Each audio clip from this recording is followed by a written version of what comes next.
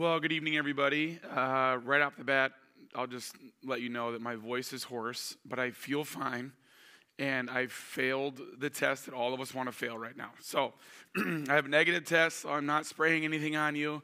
I apologize that I sound terrible, but we're going to get through this together, and I've got some tea up here to help me along the way. So my name is John. I serve as our executive pastor of ministry, and this evening we're going to look at the third word that we're looking at as we journey through Advent here, and it's love. And Christmas is a pivotal moment in the story of God, and it's also a bit of a prequel or an origin story of Jesus. Now, in movies, prequels or origin stories are really popular these days, and they're really powerful, and we like them because they help us understand how the character that we're watching got to be the way they are. And so we see this happen in the life of Jesus, and we see that as we celebrate Christmas, we're celebrating Jesus' birth. And Jesus comes on the scene. God comes to earth as a human. And now some of you who are really into prequels and origin stories are like, well, actually, John, an origin story needs to go further back than that. Like, well, that might be the case, but just go with me here. It's just a metaphor, so don't overanalyze it. But so story is the primary person-to-person means of how God's word comes to us. For that, we can be most grateful because story is our most accessible form of speech. But there's another reason that story is such a powerful means of bringing God's word. Story doesn't just tell us something and leave us there. It invites us to participate and come along. And the story of Jesus' birth is a means by which we take another step in understanding and participating in God's story. So as we invite God to be here with us tonight, let's pray together. Heavenly Father, thank you for the gift of your Son. Thank you that in that we catch a glimpse of who you are. He became poor so that we could accept the generosity of your grace. He took on flesh so that we could know the peace of your presence. He so loved the world that we could believe and receive and be carriers of your light and love. And as we look to your word, lead us into a deeper knowledge of you. Open our hearts and our minds to your truth and to the wonders of your love. May our knowledge of you and your love for us compel us to love you and to love the world around us. Amen. Mark chapter 12, verses 28 through 31. One of the teachers of the law came and heard them debating. Noticing that Jesus had given them a good answer, he asked him, "Of all the commandments, which is the most important?" "The most important one," answered Jesus, "is this. Hear, O Israel, the Lord our God, the Lord is one. Love the Lord your God with all your heart, with all your soul, with all your mind, and with all your strength. And the second is this. Love your neighbor as yourself. There is no commandment greater than these." So if you've heard of Jesus, you probably know about one of his famous teachings called the Golden Rule. Do to others what you would want them to do to you. And this, actually, is a restatement of something else that Jesus said, that the meaning of life is to love God and love your neighbor as yourself. Now, that's really beautiful, but what does he mean exactly by the word love? It's an unclear word in English, because you can love your mom and you can love pizza. And if the word love means the same thing in both of those cases, your mom's gonna feel real bad. So what did Jesus mean in his language? Well, first of all, this love your neighbor phrase is a quotation from the Hebrew scriptures, where the word for love is ahava. However, the language Jesus spoke and taught in from day to day, it was a cousin language of Hebrew, that is Aramaic, in which the word for love is rachma. But then, as Jesus' followers spread his teachings around the world, they translated them into Greek, using the word agape. But here's what's fascinating. The earliest followers of Jesus, who wrote the books of the New Testament in Greek, they didn't learn the meaning of agape by looking it up in ancient dictionaries. Rather, they looked to the teachings of Jesus and the story of his life to redefine their very concept of love. So one time, Jesus was asked about the most important command in the Jewish scriptures. And he first quoted from the ancient prayer in the Torah called the Shema. Love the Lord your God with all of your heart. So love for God is the most important thing. But then Jesus quickly followed up by saying another command from the Torah was also the most important, to love your neighbor as yourself. So, which is the most important, loving God or loving your neighbor? Jesus' answer is yes. To ask the question means you don't get his point. For Jesus, they are two sides of the same coin. Your love for God will be expressed by your love for people, and vice versa, they're inseparable.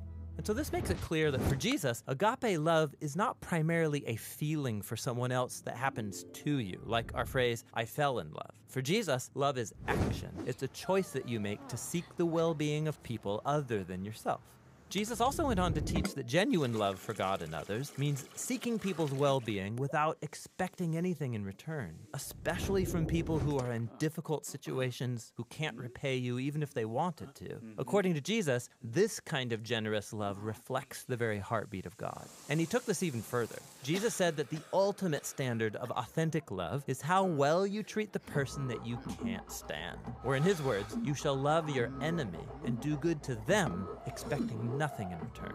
For Jesus, this kind of enemy-embracing love imitates the very character of God himself. Now, we wouldn't be talking about Jesus still today if he had only said things like love your enemy. This is how he actually lived. Jesus was constantly helping and serving the people around him in very practical and tangible ways. And he consistently moved towards poor and hurting people who couldn't benefit him in return. He showed love for the forgotten ones, the people who usually fall through the cracks. And when Jesus eventually marched into Jerusalem, he made himself an enemy of the leaders of his people by accusing them of hypocrisy and corruption. But then instead of attacking his enemies to overthrow them, he allowed them to kill him.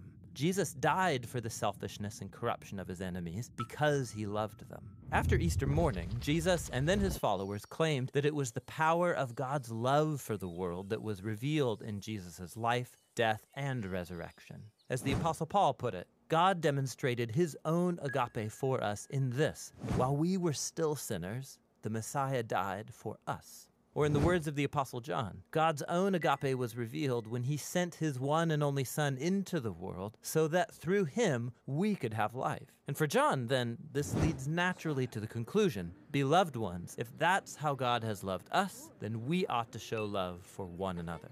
So Christian faith involves trusting that at the center of the universe is a being overflowing with love for his world, which means that the purpose of human existence is to receive this love that has come to us in Jesus and then to give it back out to others, creating an ecosystem of others-focused, self-giving love. And that's the New Testament meaning of agape love. So we get three definitions of love, and it's right in your outline right away, and we'll read through them here. And so the first is ahava, and ahava is affection towards someone that is not earned or deserved.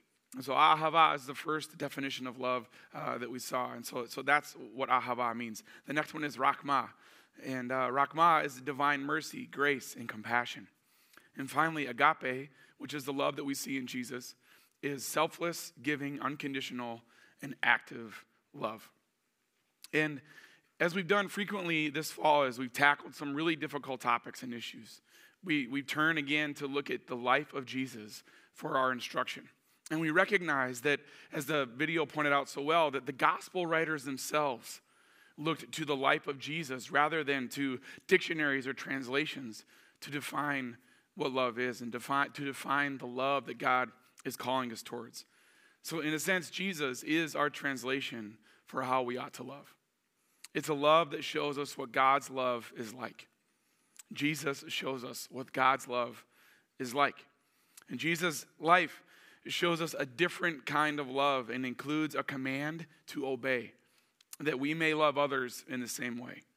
And so this question that Jesus is presented with is an interesting one. And when you read it in the context of what's happening in the Gospel of Mark, there's a bunch of conversations happening and a bunch of questions that are coming at Jesus. And most of them are meant to trap him or to manipulate him. And of course, Jesus never takes the bait. He always manages to answer in a way that offers a third way that helps people to understand more deeply the concept that he's teaching. And his answer to this question in Mark 12:31 is it's a command and an invitation at the same time. There's this obsession with this rightness with God, which ought to be something that we all think about. But Jesus is not just saying this is how you be right with God. He's not going to allow people who are asking him this question or us to simply check a box and to say, yep, I'm right with God. We see this in multiple different places where Jesus answers questions in this way. Jesus is concerned about how we love and how we love God and how we love others actively. And so we understand love as an emotion. And as the video said, we love pizza, we love our moms, and we use that word love all the time, and so much so that it can kind of start to lose its meaning. And so Jesus is pointing to not just a feeling. He's commanding us to do more than just feel, but to actually activate our love. And so love is something that we do. And we love God by loving others. And we love others by loving God. And Jesus is putting those two things. He's saying, yes, it's both. You have to do both. And that's what this looks like. And living this way isn't just a nice thing. It's not just something that it will make the world better, but it's not about that. It's how God is working to transform our hearts and all of humanity. And that's what we get to our second point here, is that love in this way transforms humanity. The goal of the work of God is not angels or heaven, but a transformed humanity on earth. The goal of the work of God is not angels or heaven, but a transformed humanity on earth. And so when people are asking about how to be right with God, ultimately they're asking about the finish line. How do we get to heaven? And Jesus is saying, you're thinking too far out into the future. This is something that should happen today. And God is about what's happening in our hearts, in our lives, and in our world today.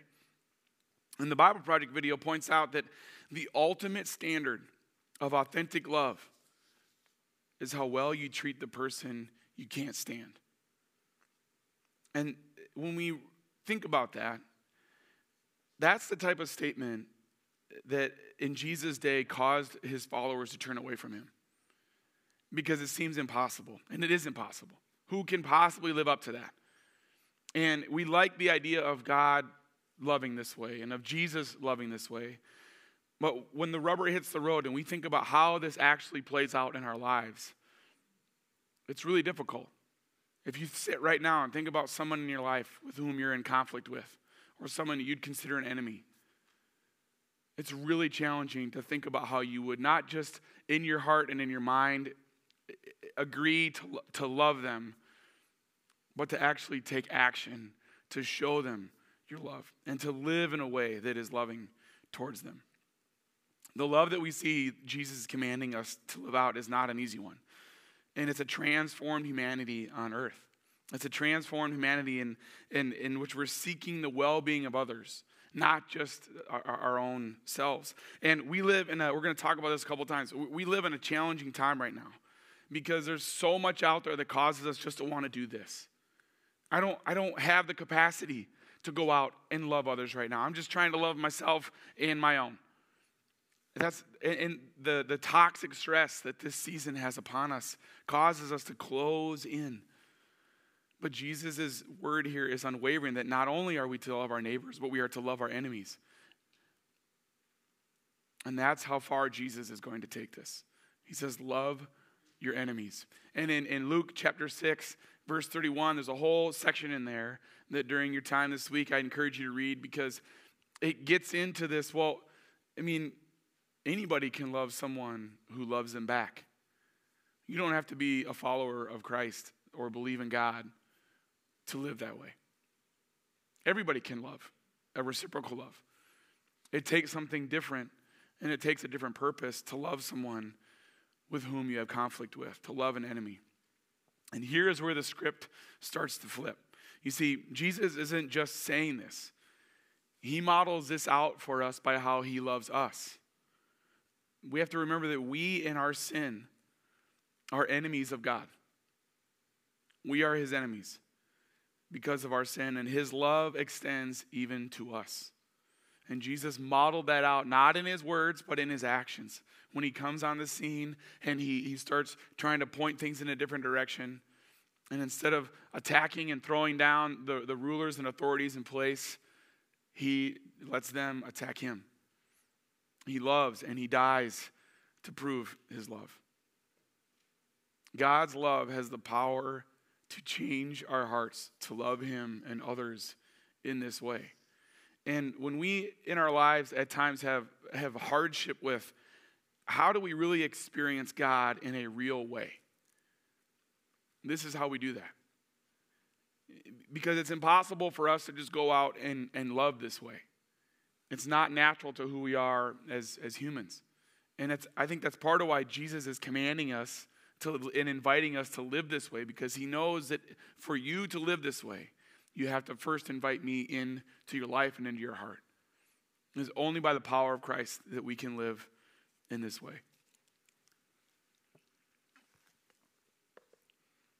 There's, again, so much that just feels wrong and unsettled in our world right now.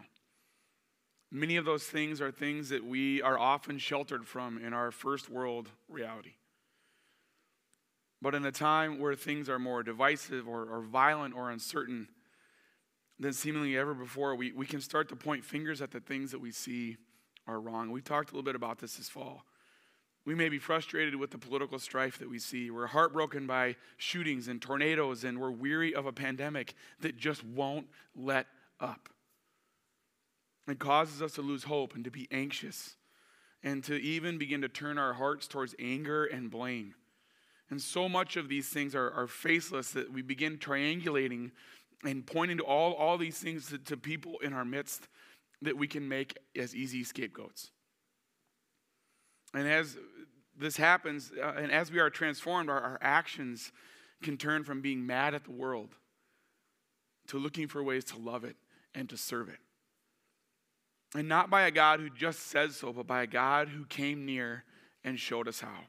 And as we are preparing our hearts for Christmas, this is why this ethic of love and this commandment of love is such an important milestone for us to journey through as we prepare for Christmas.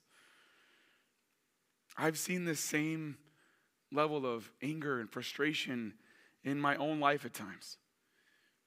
And it's in those seasons when I take a step back and look at how I'm treating the people closest to me, or speaking about something that is happening around us, that I can see the ugliness of my own humanity.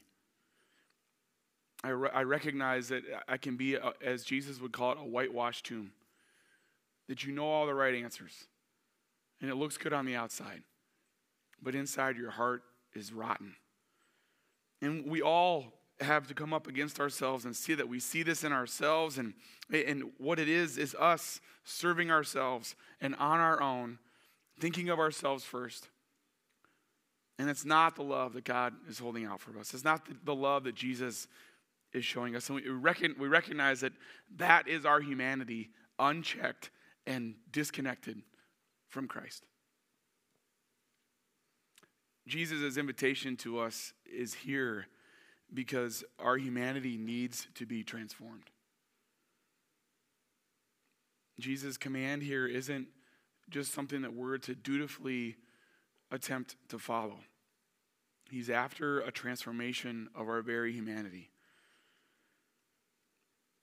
And love in this season of preparing is preparing our hearts with a deeper understanding of what this agape love is. And how Jesus is coming not only to show us this love, but to empower us to love in the same way. And as we're empowered by him, we relate with him.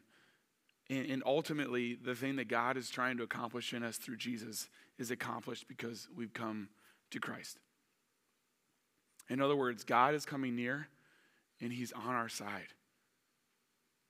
God is coming near and he's on our side.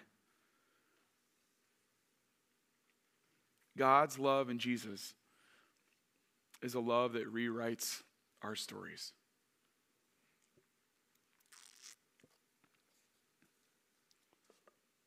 We all have an origin story, a prequel, if you will. Something in our lives that's molded us into who we are. Sometimes those are setbacks, failures, tragic loss, triumph, other circumstances in our lives that have formed us into who we are.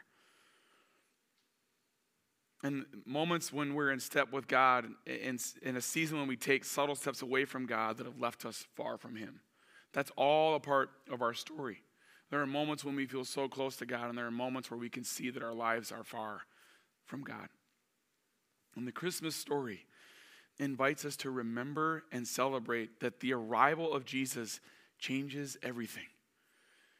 It changes everything in the story of God, and it changes everything in our stories. Eugene Peterson, the translator of the Message translation, says, when we submit our lives to what we read in Scripture, we find that we're being led not to see God in our stories, but to see our stories in God's. And think about that first Christmas morning, the thoughts and feelings that ran through the minds and hearts of the people who were looking on. There he is, the one who's going to change everything. And as you prepare your heart for Christmas, prepare yourself to have that response. There he is. There's the one who's going to change everything. Everything in me, everything around me, and everything through me. As we prepare for Christmas, we recognize that our Christian faith is not just a moral code that says, live up to this.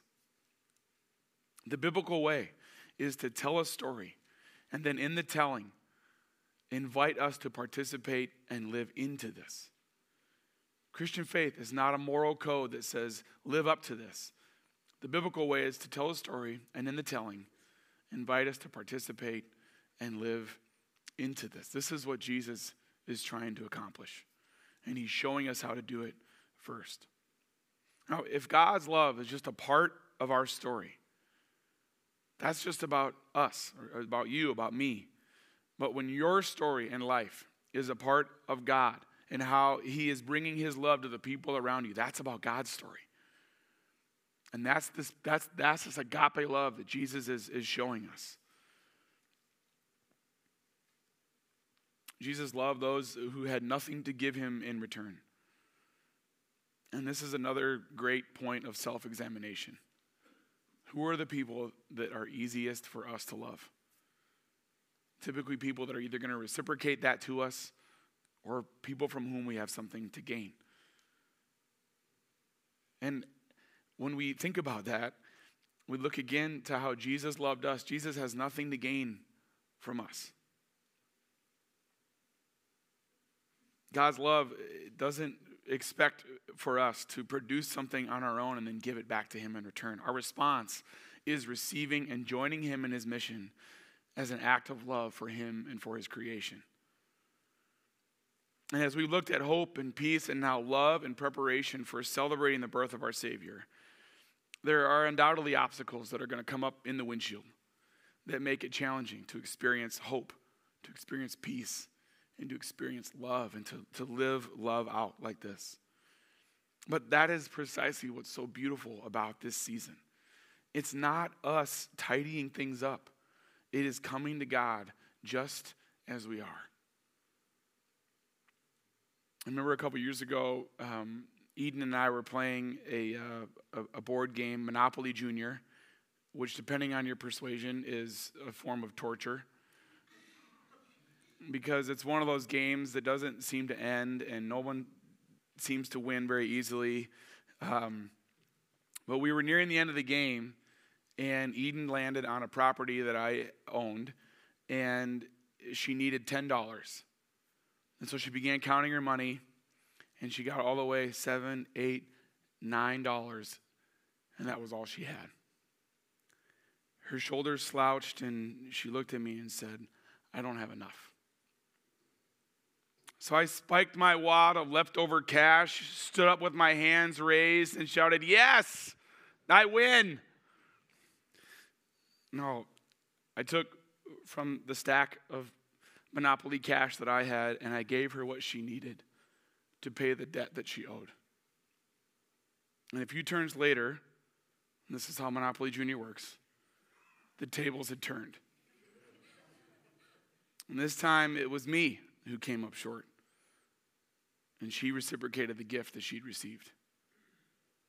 God's love is so ridiculous and so extravagant. It is boundless and open to us all. The scandal of this is that God takes his love, gives it to us, and then empowers us, as broken as we are, to give it to the world around us. And we get to bring our brokenness and all the stuff that's in there to God as a part of his story. It's the place where our humanity is transformed by God's mercy and love. And it's where our hope and peace come from. And it's where our love for others comes from. And this is where this script is flipping. And when there is pain and loss and circumstances that separate us from this kind of feeling of love, we wonder where he could be. And yet, in our wondering, we can wonder, why is he so silent? Well, we bring all of that with us. And we look to what is written in his word that reminds us that the birth of Christ ended a 400-year period when God's people heard nothing from him. That's long enough for there to be no one any longer living who had a first-person encounter with God. All they had was a story and a foretelling of what was going to come. And so when it starts to happen, they can't help but celebrate on so many levels. And there are times when there are voids in our lives where God seems absent. And maybe this Christmas is one of those for you, where as we begin singing the Christmas songs that are for us to rejoice and celebrate, maybe that's more labored for you this year. Jesus didn't just come so that we could be happy and so that we could celebrate all of that. He came to meet us right where we are. And there's a song that we're going to watch right now that it shows us what this flipped script looks like to come to God as we are this Christmas season.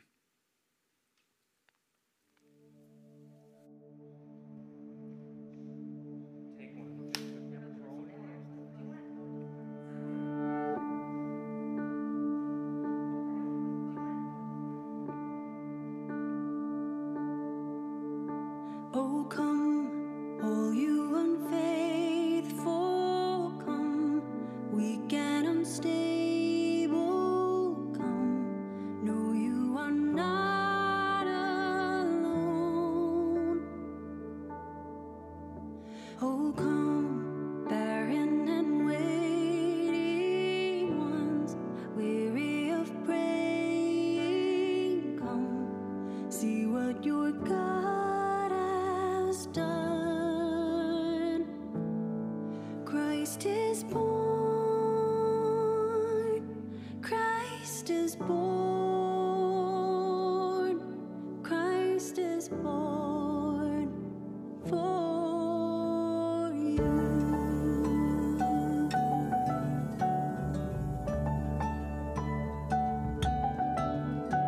Oh, come, bitter and broken, come, with fears unspoken, come, taste of his perfect love.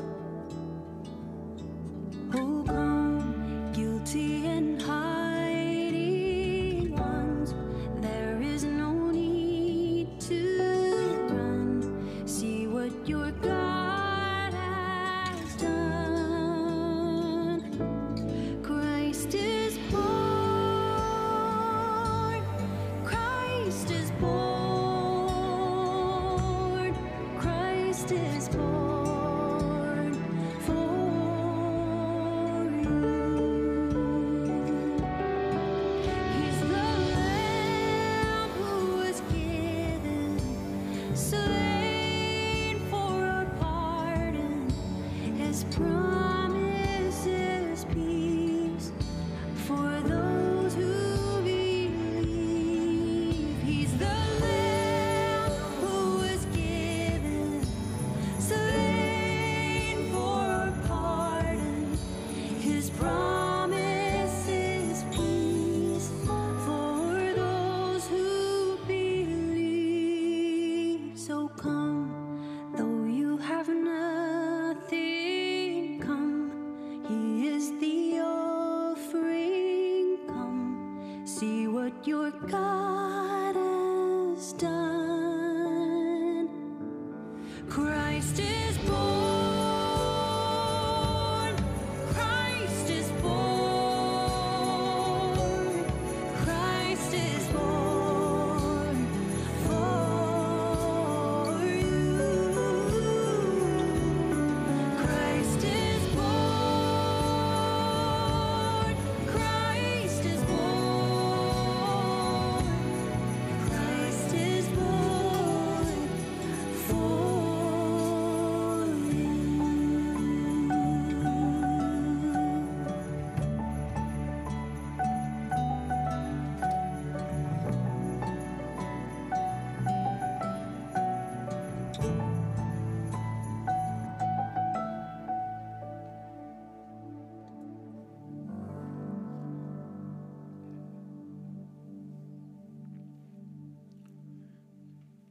So as we prepare our hearts in this final week of Advent, let the 4 words that lead us to Christmas minister to your heart.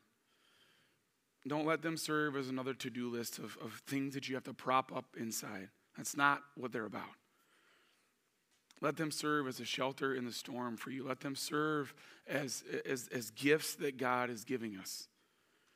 Let them soften your heart and renew your spirit. There is a call from Jesus to obedience in living out his love. He is first calling us to receive his love and to be softened by and then compelled to carry it out with us. And John captures this in his letter recorded in 1 John chapter 4:11. It says, if that is how God loved us, then we ought to show love for one another. If that is how God loved us, then we ought to show love for one another. God is bringing his love to earth in human expression. And as we prepare to receive communion, that's what we're preparing to celebrate. God brought his love to earth in a human expression. And this full expression experience of God's love is receiving it and giving it away. And at this moment in time, right now, Jesus has already come. He's already lived. He's already died.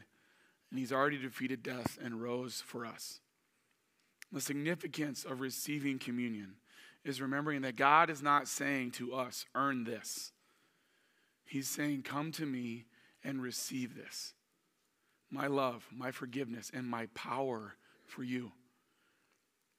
It's with me, not for me, that you can carry out my commands in obedience. On the night in which Jesus was betrayed, he was gathered together with a group of friends, his disciples. And after their meal, he took the bread and he broke it, saying, take and eat. This is my body broken for you. And then in the same way, he took the cup and invited them to drink of it, saying, this is my blood shed for you. Do this in remembrance of me.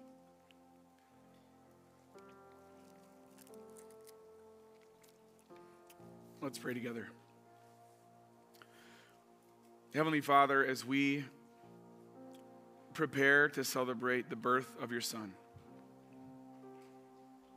we pray that the words of that story would jump off the page into our hearts and into our lives and help us to see what you're doing in the midst of that story. It's so much more than the birth of a baby. It's the birth of your love here on earth. It's the beginning of when you're going to show us what your love looks like through the life of your Son. And so let that enter our hearts this evening and help us to carry it with us. We ask all these things in your name. Amen.